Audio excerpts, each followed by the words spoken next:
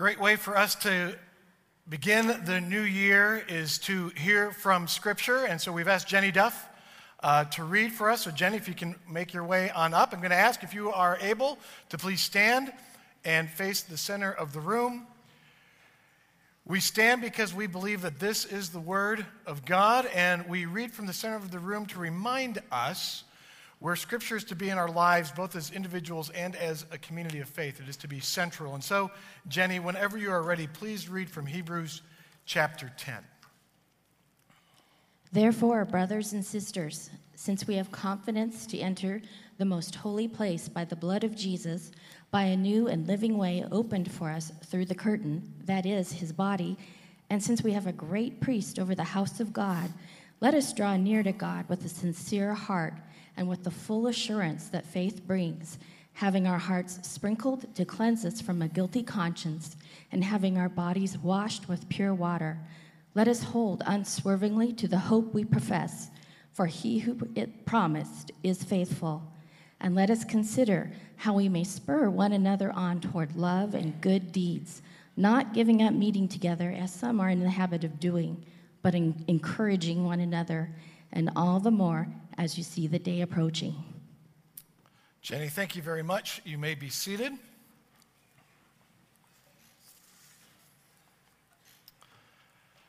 I hope that you had a great Christmas, and I don't know what traditions your family or your friends have every Christmas, but many of us have Christmas traditions. And one of ours in my family that I have firmly established is that we watch A Christmas Story. It plays for 24 hours on TBS and TNT. And in my house, during that 24 hours, we pretty much keep the TV on those channels the entire time. I love that movie. It's a movie, if you're not familiar with it, it's about a kid named Ralphie and his longing for a Red Ryder BB gun. Hopefully you got to see it 3 times over Christmas. But he's always told, hey, you're going to shoot your eye out. But the setting for that movie, it takes place in the early 1940s. And what I happened to notice in one of my watchings of that is that some of the scenes are at Ralphie's school. And in the front of the classroom, as you would come to expect, are the ABCs, are above the blackboard in the classrooms. And it just kind of struck me, not a great revelation, but it kind of struck me that even in our elementary schools today, with all the technology changes and all the other advancements that we've seen, from iPads to the internet, that you go to any elementary school and they will still have the ABCs above the whiteboard or whatever else they have in front of the classroom. And that's not surprising because the ABCs, they are still foundational to learning. You know the song. A, B, C, D, E, F, G, H, I, J, K, L, M, N, O, P, Q, R, S, T, U, V, W, X, Y, and Z. Now I know my ABCs. Next time, won't you sing with me? Yeah.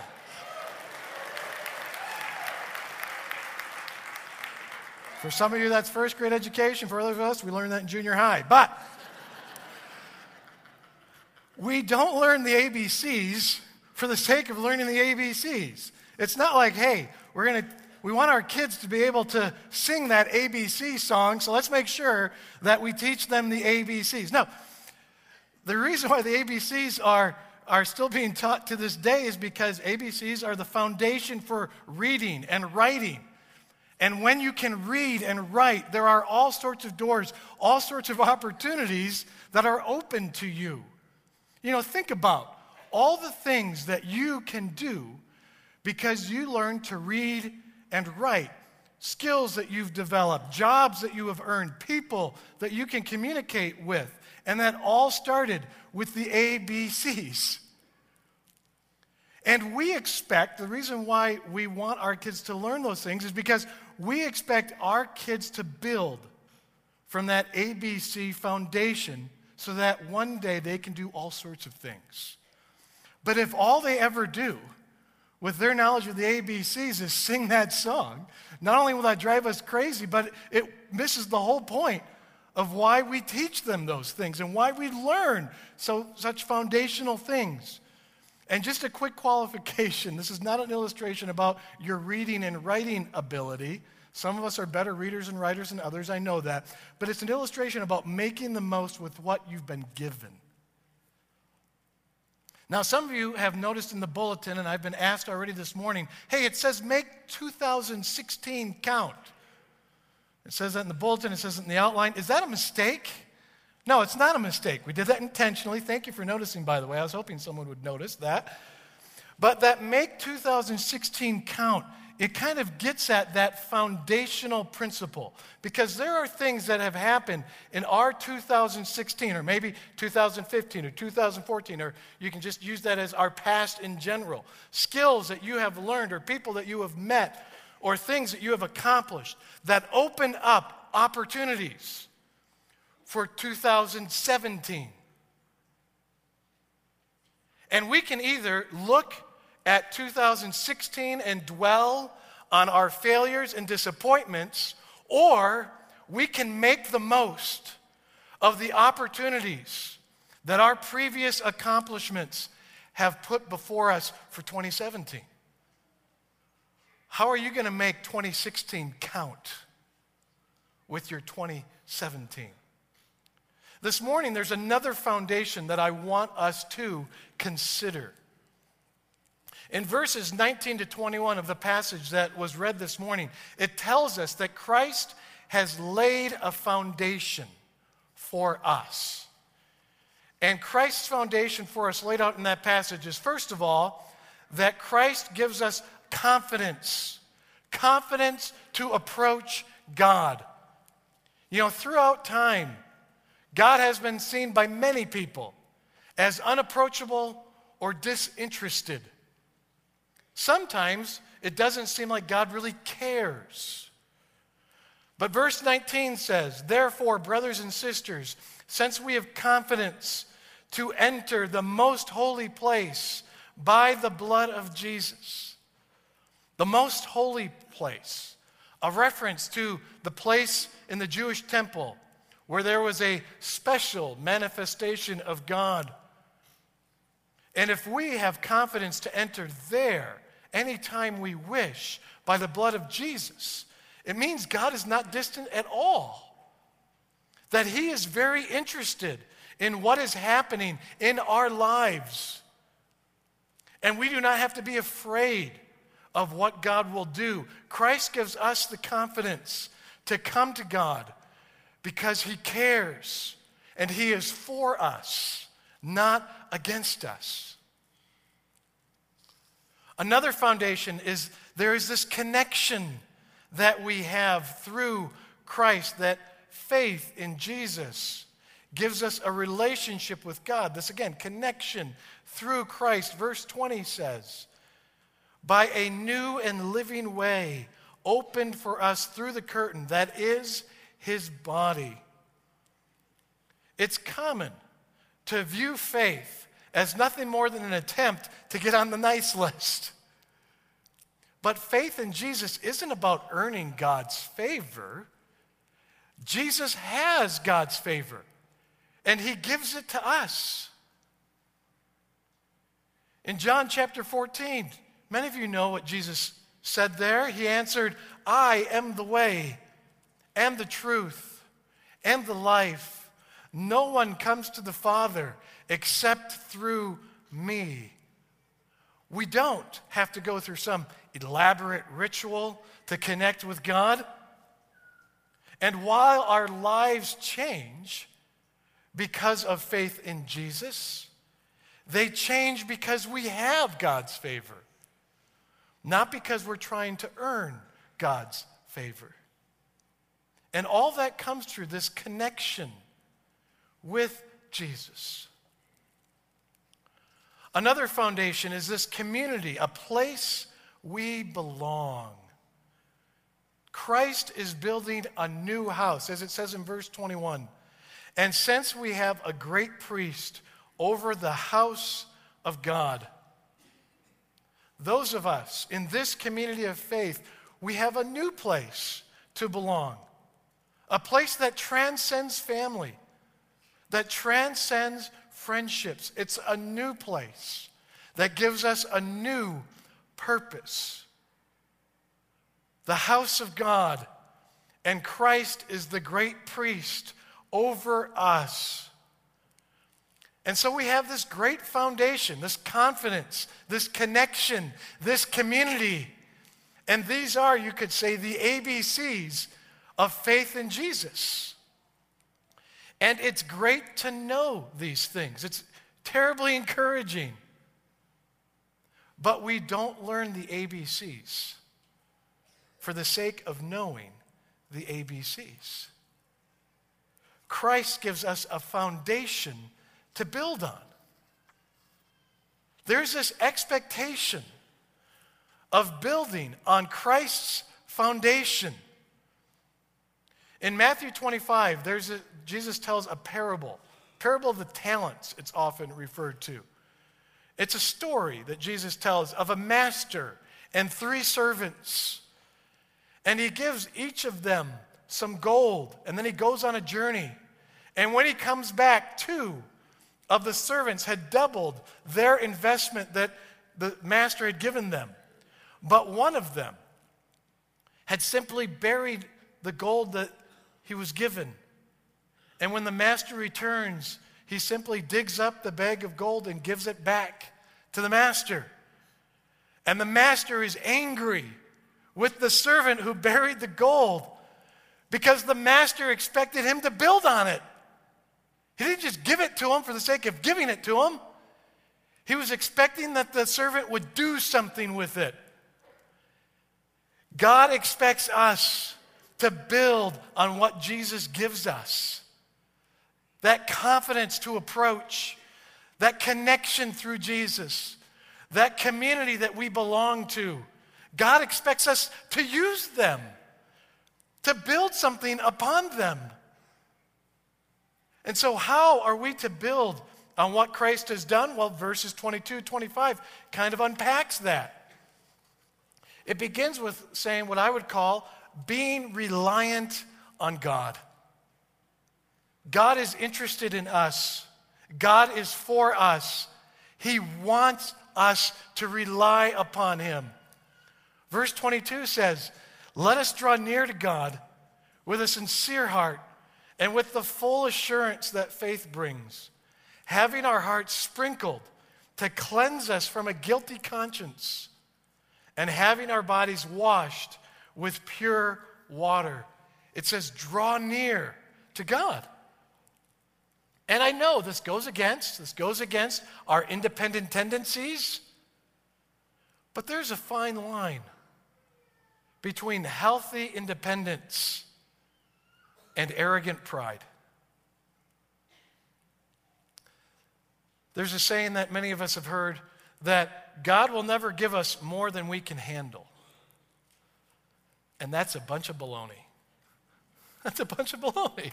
He gives us more than we can handle all the time. All the time. And the reason we make it through it, think about all the times you've made it through something. You're like, how in the world did I ever make it through that or that or that? Well, the reason is because God has helped us through it. Whether we recognize it or not. There have been so many times that God has given us more than we can handle, and then he's helped us through it. Sometimes we've realized it, sometimes we haven't. Hebrews 4, verse 16 says, "Let us then approach God's throne of grace with confidence, so that we may receive mercy and find grace to help us in our time of need." Christ gives us the confidence to approach God, and we draw near to God to find mercy and grace in our time of need, which is usually more often than we realize. There are going to be situations in our 2017 in which we're just going to need help. And drawing near gives us the strength to face whatever those circumstances may be. The whole view of this isn't going to be easy, but God will help us through it. Christ gives us the confidence to approach God, and every time we do, we gain strength to face whatever it is we may be facing. And the ability to face things with God will encourage us for the next challenge, and the next challenge, and the next challenge, and the next challenge. And over time, our approach to challenges will change. We will see them differently because we know that God is for us and not against us. And that ability to face challenges differently is why Jesus built that foundation in the first place. He wants us to use it so that we can be reliant on God. Another way of building on that foundation is to be resilient in our hope. Every year brings some kind of uncertainty, and 2016 was no different. Whether it was the contentious presidential election or the continuing terrorist attacks or the war in places like Syria. On a slightly different note, again, every year at the end of the year, we kind of note the famous people that we lost in 2016, and every generation eventually loses their icons. But for my generation, this particular year, and there's actually been things written about it, this year has been, again, my generation, Gen Xers, this year has been very difficult in the sense of all the people, famous people that we've lost. It kind of has rocked some of us.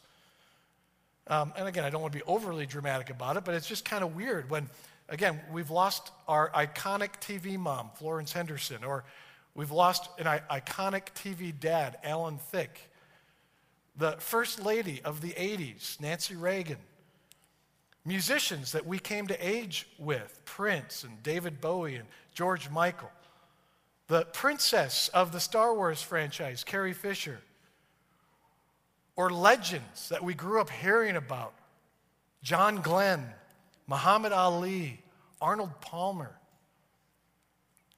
And when those things happen, it just eventually reminds us of our own mortality. Verse 23 says, "Let us hold unswervingly to the hope we profess, for he who promised is faithful." In a world that can quickly fall into despair, we are called to be resilient in our hope because he who promises is faithful. And because he is faithful, we can have hope in times even when there is great discouragement. Hebrews 6:19 says, "We have this hope as an anchor for the soul, firm and secure." Our connection to God in Christ allows us to trust that Christ is faithful, which is the anchor for our souls. And so regardless of what the winds of change may bring, when the world is discouraged, we are called to be a community of hope so that others will catch a sense of that hope. And the hope that we have that anchors us can eventually bring hope to others. Because God doesn't want the world to lose hope. And so he anchored it in the faithfulness of Jesus and calls us to be resilient in our hope. We're also told, because of this foundation, to be relentless with our light. Darkness in the world, we could talk about it all morning. But darkness in the world is nothing new. And God has always called his people to be the light. And from the passage this morning, verses 24, 25, it says, "And let us consider how we may spur one another on towards love and good deeds, not giving up meeting together as some are in the habit of doing, but encouraging one another, and all the more as you see the day approaching." Love and good deeds, they need to be provoked. They don't just happen. Because if they did just happen, we wouldn't have the darkness that we do. Good deeds require corporate action, not just individual. And so we meet together in order to be spurred on and encouraged. As Jesus called us to in Matthew chapter 5, in the same way, let your light shine before others, that they may see your good deeds and glorify your Father in heaven.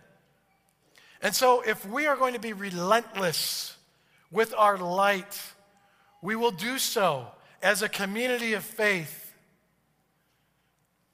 Verse 25 makes a reference to the day approaching, which is a reference to the second coming of Christ. It's a great hope, the second coming. It's a great hope of our faith. It's something that we look forward to with great anticipation. But sometimes I find myself wanting Jesus to return so that I don't have to deal with this world any longer. I find myself kind of going on cruise control and just kind of saying, Jesus, just come back and fix it. Or falling into some kind of despair and saying, Jesus, just come back and fix it. But the passage says, because you see the day approaching, you need to meet together more, not less.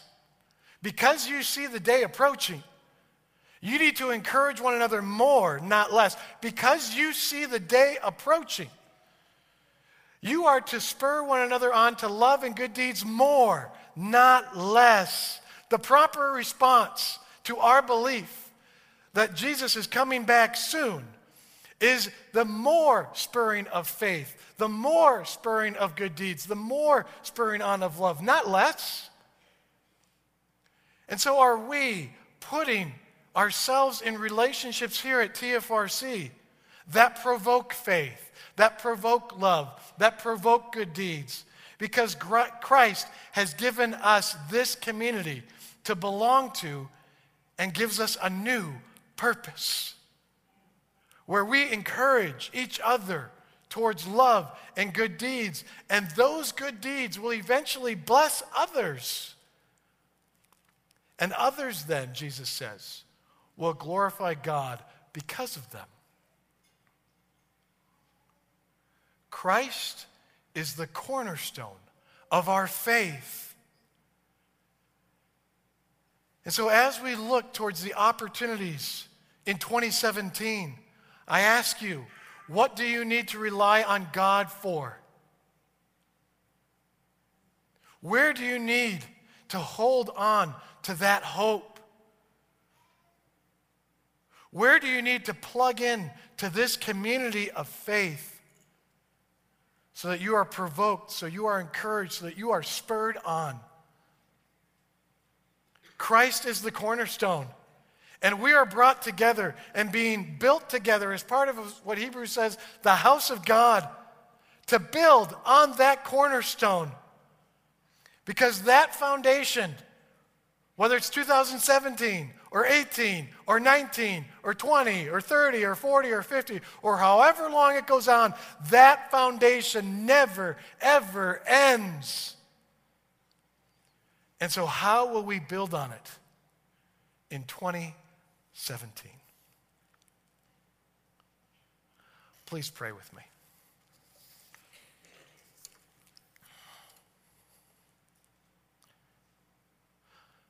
Lord, we thank you that through Christ we have the confidence to approach you even in this moment.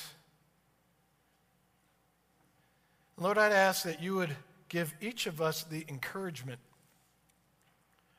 to see that we don't have to focus on our past mistakes, that the foundation that Christ gives us supersedes them, and that you have laid before us opportunities to build on the foundation that Christ gives us. And I would ask that you would give us eyes to see what those are, and then the hearts of faith to take the step to build on the foundation you've given us. It's in the name of Jesus we pray. Amen.